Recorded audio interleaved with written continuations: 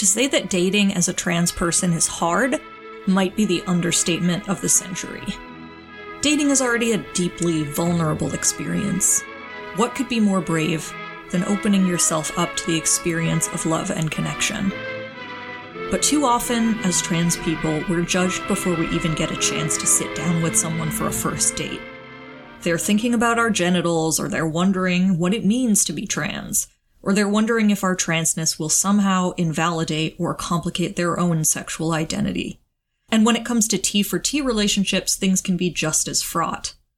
We can start dating other trans people expecting a sense of instant understanding, only to be met once again with the gaping void that stands between ourselves and anyone who doesn't live in our body or brain. It's a difficult thing to deal with, and most stories about romance just don't delve into what it's really like to date while trans. But there's this one really weird movie that puts it into words better than anything I've seen. What makes it even weirder is that it's a movie from 1934, and as you might guess, it has nothing to do with being trans. Or does it? In Mitchell Leeson's Death Takes a Holiday, the concept of the Grim Reaper is personified as a hot dude, Frederick March, one of my favorite actors of all time, who wants to come down to Earth to see what all the fuss is about.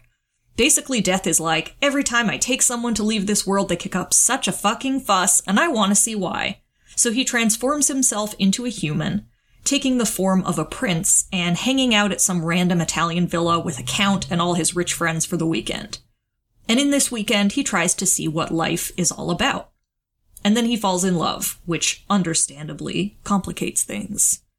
If this plot sounds familiar to you, you might recognize it as the plot of the 1999 Brad Pitt movie Meet Joe Black, which is actually a remake of Death Takes a Holiday.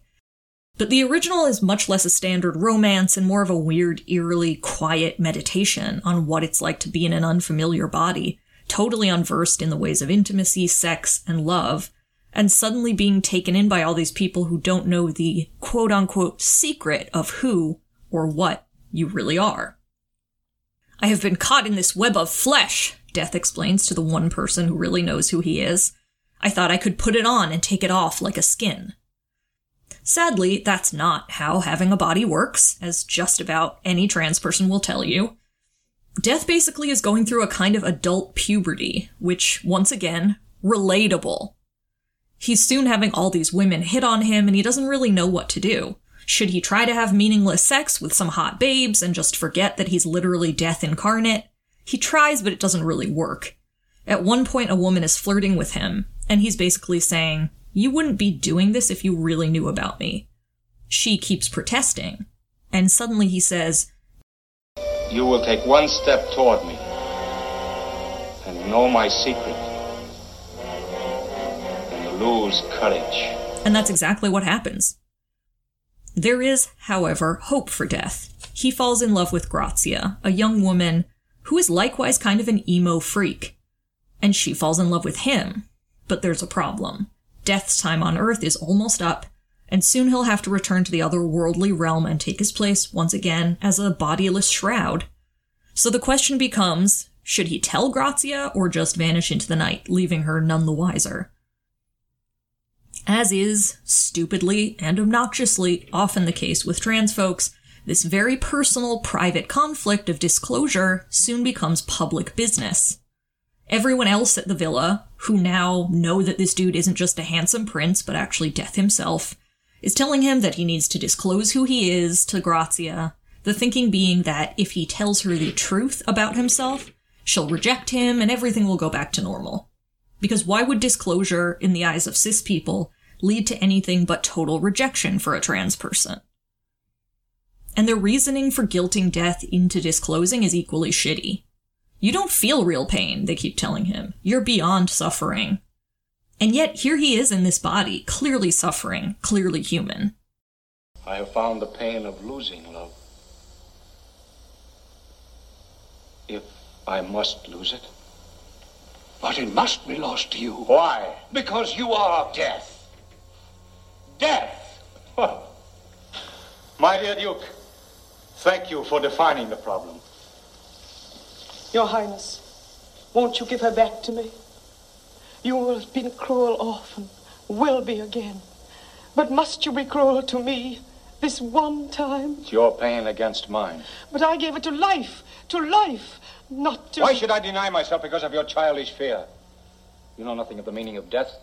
You're speaking of your own need, not hers. It's my pain against yours, he tells them.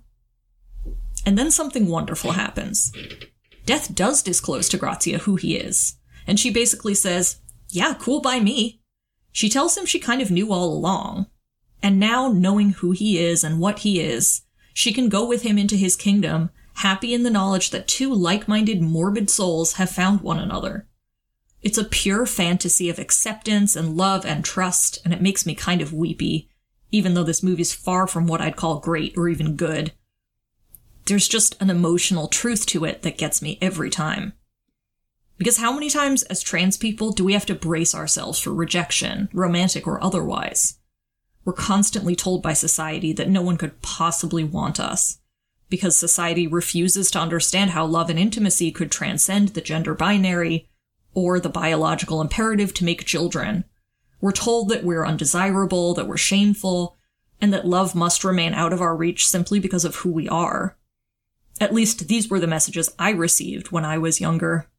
I didn't see a lot of examples of happy T-for-T couples, and I certainly didn't see trans people on screen as love interests, unless they were violently mocked and humiliated, like in Boys Don't Cry or The Crying Game. And when I would go to my trans mask support group at the LGBT center in college, all I would hear was stories of trans guys who were being left by their girlfriends because they hadn't signed up to be in a straight relationship. It's really hard to feel like you can be loved when you don't see any examples of it in pop culture or in the world around you. And that can make you feel like you always have something to apologize for. But this movie is such an optimistic take on the subject of disclosure. It asks, what would it be like if, instead of compulsory rejection or horror waiting at the end of a conversation about disclosure, there was something else there? Radical acceptance, or pure love, or a willingness to understand and learn who we are, even if it feels a little scary or uncertain at first. What if instead of assuming that no one will ever love us as we are, we were taught to assume that who we are is exactly the reason why we're worthy of love? Because we are, all of us. That's always been true. So whoever you are listening to this, I want you to know that you deserve love, and you deserve to be loved, and you deserve to run toward that happiness without fear, shame, or pain. Even though pretty much everything in this society is engineered to make us believe otherwise. Hi, my friends. Remember that there is only a moment of shadow between your life and mine. And when I call, come bravely through that shadow, and you will find me only your familiar friend. Goodbye, Grazia. Now you see me as I am. But I've always seen you like that. You haven't changed. You have seen me like this? Yes, always. Then there is a love which casts out fear. And I have found it. And love is greater than illusion. And as strong as death.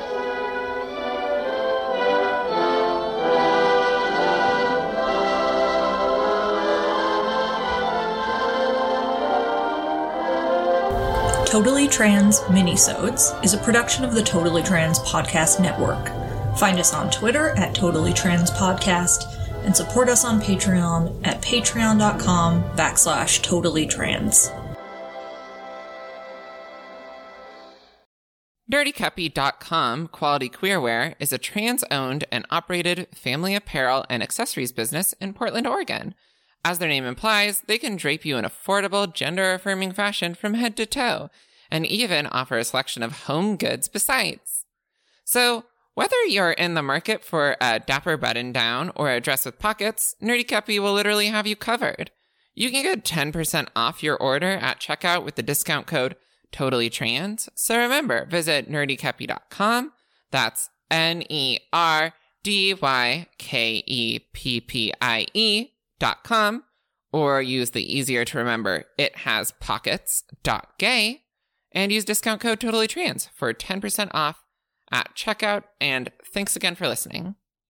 We also have benefits for being a subscriber to our Patreon and some cool-ass t-shirts on our Redbubble and TeePublic store. So yeah, you could check those out. Get some cool shirts and stuff, like our X-Men and our... maybe you should do this part. You're doing great. Yeah, we have our X-Men shirt, our Cooper Donuts Riot shirt, which if you listened to last week's episode of Our Sacred History, you will know a bit more about. We have a bunch of great designs. We're moving everything over. We've moved everything over to Redbubble from TeePublic. So check out there for new designs. The TeePublic's probably just going to stay up for a while, but we're not going to add new things to it. Also, if you back us at $5 or more a month, you can access the new Patreon Discord, which is a great place to join the conversation about the comics we'll be reading and ask your questions. Also, you can contact us on the Twitter using hashtag TFAQ. And hey, if you're interested in sponsoring us, you should let us know, because we would love to work with some queer and trans creators and not just like sell mattresses and meal kits and stuff. Yeah, I would really hate to find out that one of our ads is for, like, I don't know, a fucking knife missile from some weird military company at some point. We can't make jokes with the knife missile. Robert Evans will sue us. Oh, sorry.